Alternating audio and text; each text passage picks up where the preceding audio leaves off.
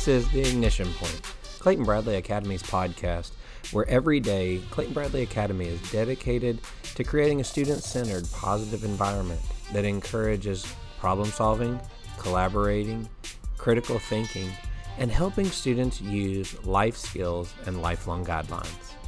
On today's podcast, we have Nicole Whitecotton. She currently teaches our 8th grade humanities classes, so that's English and history, and then integrating that with her team partner, Dan DeMarcus, and he does the math and science side of those. And so welcome to the podcast, Nicole. Thank you. I'm very glad to be here. So I want to start just by introducing you to the audience that might be listening. So can you give a little bit of a background of where you were before you came here, and then how did you get to CBA, and then kind of different things that you've taught while you've been here, and different things you've been a part of, just to kind of give them a little bit of who you are? Sure. I graduated from Lee University as a non-traditional adult student in 2007, so being a teacher came later in my life, and I love it. Then I got my master's degree in 2013 from Lee University. My very first teaching job in 2007 was at a career academy in North Georgia, where I wrote my own curriculum out of the gate. I didn't have a textbook, and I had a computer lab. So I was able to use old school. I don't know if you remember the, not Noodle, maybe Noodle. There was an old program that was like you had to write code and stuff. And nice. To go back to that now, it would be such a headache because we're so spoiled by our suites that we have. But so I wrote a social studies curriculum that was conceptually based, not realizing that it was all going to lead up to here. I failed miserably at a few things early on.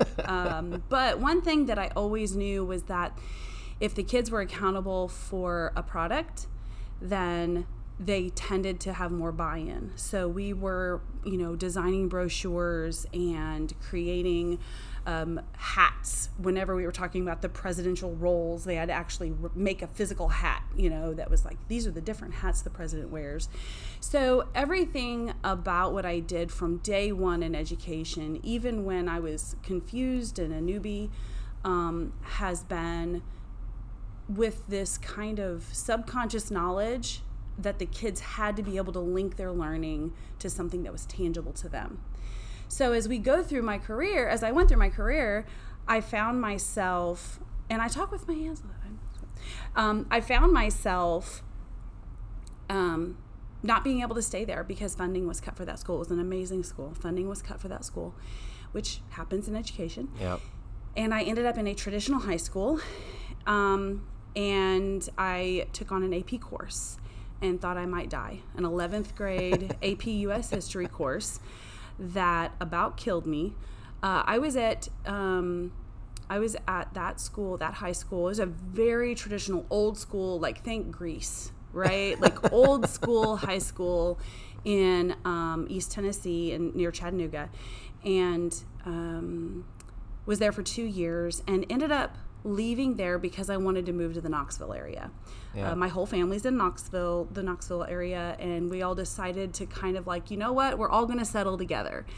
So when I came here, I got a job at a high school in North Knoxville, very good high school called Halls High School, and I was teaching different social studies courses. I actually was spread pretty thin. I was teaching 4 content areas. Oh, wow. And I was enjoying it. I loved the kids. I was having a good time, but I was spread so thin that it wasn't meaningful. And I had fallen back on, here's a textbook, here's reading, let's talk about it, take a test. Right. And it was very not fulfilling. But that job was taken away from me.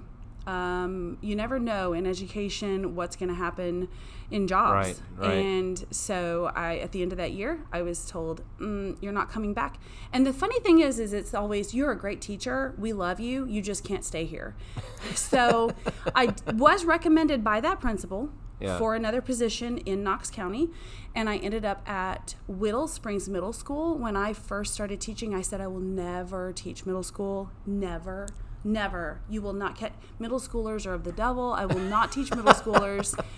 And then I ended up in a 6th grade class in an inner city school that feeds into Fulton High School. And if you're from East Tennessee, there is something about the beautiful nature of teaching kids that really need you. Yeah, absolutely. And I fell in love with those 6th graders. I fell in love with them, and my eyes were opened to some amazing truths, and that is that middle school was for me. Yeah. Doors open and close in weird ways, and we know that. And I do believe that God had his hand on my life and led me to that job, because at the end of that year, an opening came up at Clayton-Bradley Academy. And I knew that I wanted to work at Clayton-Bradley Academy, but I really felt like the chances were super slim. We had the Clayton CBA had a tiny student body at the time. Mm-hmm. And the need was really not there yet for upper school teachers, and middle school is upper school teachers. So when that opening happened, I just went for it. And I got it, which was mind-boggling, mind-blowing, wonderful. I just knew that this was for me. And then when you start, it's like drinking from a water hose. So that's where we're at now. I have now been at CBA. This is my eighth year teaching at CBA, and loving every minute of it. The first year, 6th grade, and then I have been in 8th grade humanities ever since. Right. You know, the pathway that we follow to get to where we are, is typically not the pathway that we would have written down for ourselves. Right. Exactly. And so it's always exciting to hear that from somebody of kind of how did you get here, and realizing those little steps along the way. Sometimes the one door opening that you go, well, that's not really what I would want to teach, but then realizing I really do enjoy teaching that. And it happens in education all the time. Typically, it does happen with those middle school teachers. There's not a ton of people in education programs that you'll talk to that are like, I hope to teach middle school. Exactly. There are some, but it's not a lot of times the majority. And I think it's because there's that transition that happens in middle school that is tough to teach. You know, whenever you've got the brain being trimmed, the way that we know the brain's being trimmed, the hormones that are being released, receptors that aren't even in the brain, that the body's having to figure out where to put these receptors to recognize those. Yeah, and the more that I know about the brain, the more I love them.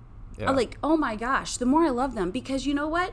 They don't fall on the floor and kick and scream every day when really they want to. So like, that battle is half won, because they have learned enough self-control to not get so frustrated with their inability to process, because that's what's happening. Right. There are things they're just unable to process, and they're able to maintain and make it through the day. Now, some of them I'm confident go home and cry, but that's not my job. That's mom's job. So well, and it's understanding that, you know, what they may be saying of why they're frustrated right now, or why they're upset, or why they're, you know, not feeling right, is connected to something that we know and understand, connected to something related to how the brain works and what's going on in their development, and understanding that that's appropriate. I think sometimes that gets confused in middle school of because they start to look like adults, we want to know why they don't act like, you know, and you go, well, you're old enough to act better, or you should know better. And in reality, where their brain is, they are doing appropriate behavior. Yeah. And they're learning to interact with those peers, which take on a whole new level in their life. The priority of peer interaction goes way up as they enter middle school. And so understanding that and then using that to your advantage. And some people as teachers and educators are really good at recognizing that, embracing it, loving it.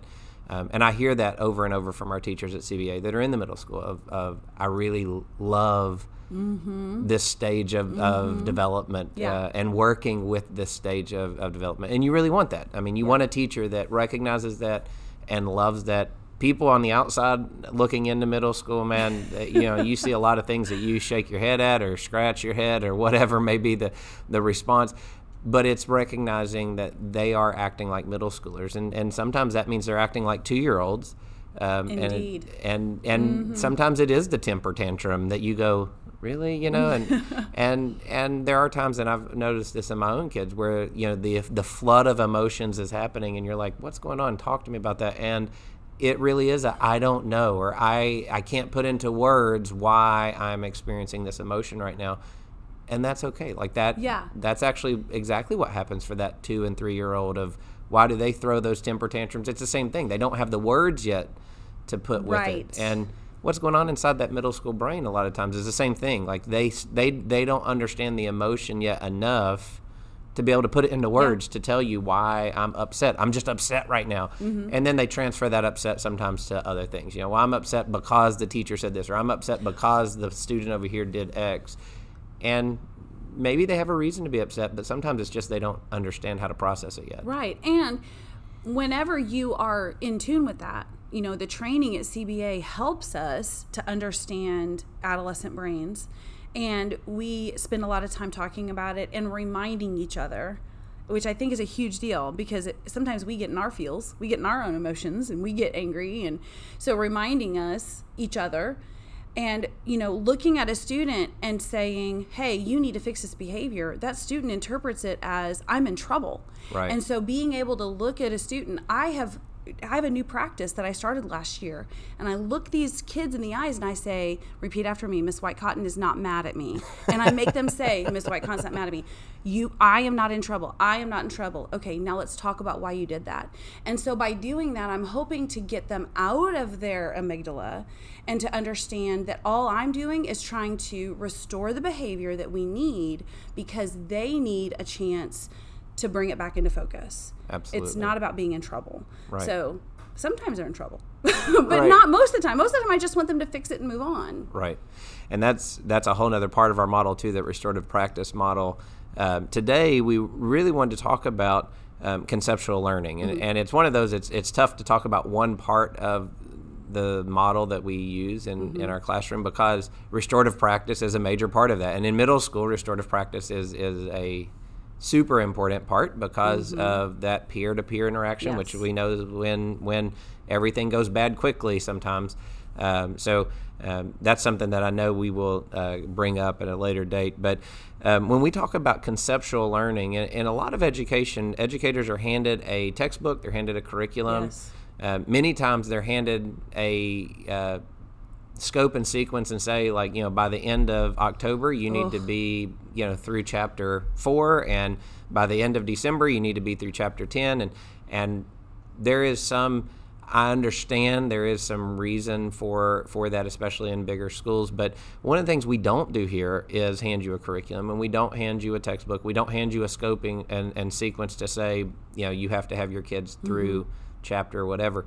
We start with those standards. We start to understand what do the students need to master. In fact, that's a vocabulary that we work with our teachers on, of trying not to say that we cover material, because I can teach something to you that you don't get.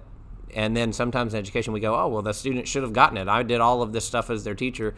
And flipping that and saying, how can I teach in a way that the student really learns, that the goal is that they master the standard that we want them to master.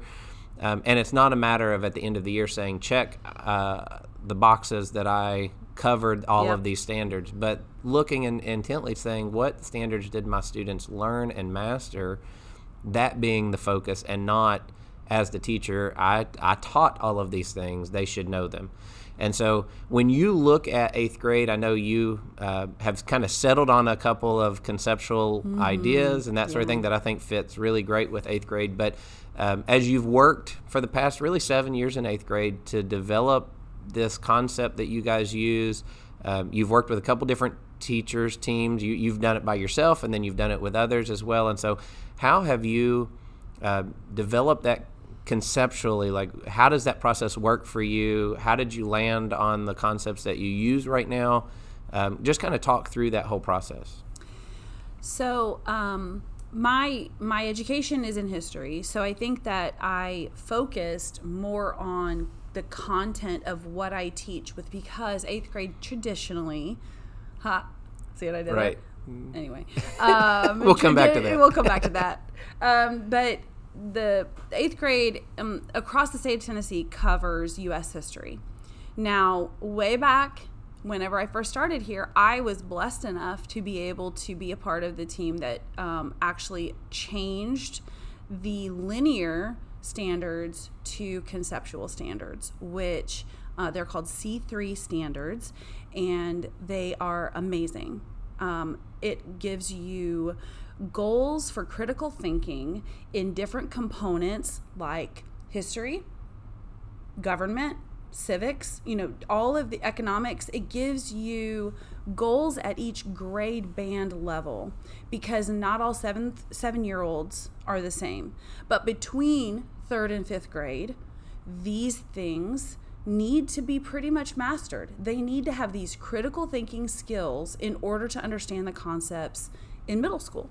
So when they get to us, the goals are middle school appropriate in the C3 standards for critical thinking based on social studies type subjects. And I love that. So I still do use U.S. history, and I do teach it linearly. Wow, that one's easier to type than it is to say. Right. So as I go through the linear history of U.S. history, we talk about different things. Right now, we are talking about why people move, and this is a simple concept that starts in pre-K. And in my grade band, by the end of 8th grade, they need to understand why people are compelled, and then those critical thinking moments behind it. And I'm just going to tell you right now, my lesson at the beginning of this year, I have a great example of this. One of my students, I said, no human is going to change their life unless something pushes them and or pulls them in a different direction. And I literally had a student raise her hand and say, I beg to differ on that, Miss Whitecotton. I'm not even kidding. This is her precious little voice. She says, I actually do like change sometimes. And I went, okay, you might choose a different color headband, but when it comes to your structure of your daily life, you will subconsciously choose the thing that's most comfortable most often. I don't think so. I think I try new things all the time. Now, this is in front of the whole class, and my heart is just exploding with joy because I have this wonderful teaching moment, because I looked her in the face and I said, where have you sat every day with no seating chart? Right. And who has sat with you every day in this class? And the look on her face. And she really wanted to challenge me back, but she couldn't. And I said, also, you will find that you are going to choose to go in the most comfortable direction unless that place is stopped. The easiest path is the path you know. And the only thing that is going to stop a human from doing that is if something makes them do something different. And so these push-pull factors are very important to these students, especially since in my year-long theme, my conceptual learning is tradition. And in first quarter, we talk about good traditions, bad traditions, ugly traditions, and where they come from, and what makes them valid. Because then in quarter 2, we talk about value and where we get our values. And then in quarter 3, we talk about fate, which basically, that's the concept is fate. But then we boil it down to, am I in control, or do things just happen? And then in fourth quarter, we talk about legacy, and we talk about people who left a legacy, but what do we do for the future? How do we create traditions for our future, for our legacy, for our posterity? And part of that is that those kids are now going to high school, and I really play up the maturity factor in that they have choices that will help them mature. Yes, maturity will happen naturally, but they can start making choices that will make them better humans and also make their lives better.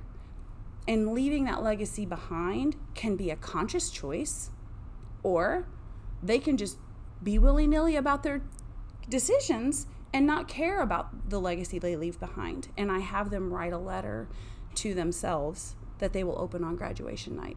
Nice. from high school. So the goals that they want to set for themselves for the future. So all of that really can be brought down to tradition. And we talk about that tradition comes out of religious beliefs. It comes out of family experiences. It comes out of historical experiences. And ultimately, people will practice traditions without even understanding why they do it. Right. And you think about that with how many things as an adult that you still do and why you do those things. And I think there's probably a lot of adults that might be even listening to this that would say, oh, I love change, or, oh, change happens all the time. I just embrace it. But it really is one of those of we typically still tend to do what's most comfortable. An easy example of that is in our lives. How many of us, knowing that exercise is what we should do, yes, actually make the change in our lifestyle to participate in exercise, or to change an eating habit that maybe we realize this is not right, or some other habit that we've allowed to develop in our life, and that's the easy thing to go back to. And when stress happens and the world starts to get very difficult, what do? We go back to that default mode. We go back to that thing that was easiest or most comfortable. And we don't choose change a lot of times. And historically, I bet when we're looking at who we think of as great leaders or people that founded and blazed trails and that sort of thing, those were people that did embrace change and had to be willing to say, oh, yes, I'm going to go over this mountain and we're going to find out what's there. But the thing about American history that is so wonderful for that is, they went over the mountain. Why did they go over the mountain? Because they were miserable on this side of the mountain. And the only reason that they wanted to go over the mountain is because something was pulling them to freedom. And so those push-pull factors exist, but we don't like to acknowledge them sometimes. And I think by opening the kids' eyes to the fact that the colonists that came to America were miserable when they first got here. It was not fun. There's nothing fun about those first 20 or 30 years in America. Yeah. And yet they came. What on earth possessed them to do that? How often do you have an 8th grader thinking about the motives of the colonists? It changes the entire perspective of who we are as a nation when you look at the motives of the colonists.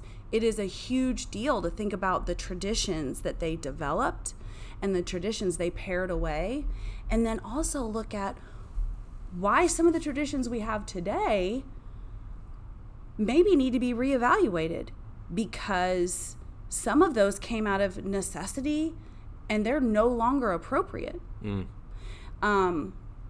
Just without giving the kids answers, right, but making them internally own that. And we talk about their family traditions and why they do it. It's so funny. My family has a tradition that when we do a certain trail on a bike, we're going to stop at this big rock on the trail, right? And we are going to climb it and maybe even eat lunch on it. And one of my students in class said, we have a resting rock in Knoxville on a trail that we take. The whole family always rests on it when we go walking on the trail. And I'm like, oh my gosh, that is so great that we have the same tradition. Yeah. But there's two different sources. Right. This has been The Ignition Point, Clayton-Bradley Academy's podcast, where every day we're dedicated to creating a student-centered environment that encourages problem-solving, collaboration, critical thinking, and using of our lifelong guidelines and life skills. If you'd like to find out more about Clayton-Bradley Academy, you can visit us on the website, claytonbradleyacademy.org, or through our social media accounts, Clayton-Bradley Academy and Clayton-Bradley STEM. If you would like to schedule a visit, come out and see it for yourself of what we do, we'd love to have you. We hope you have a great day.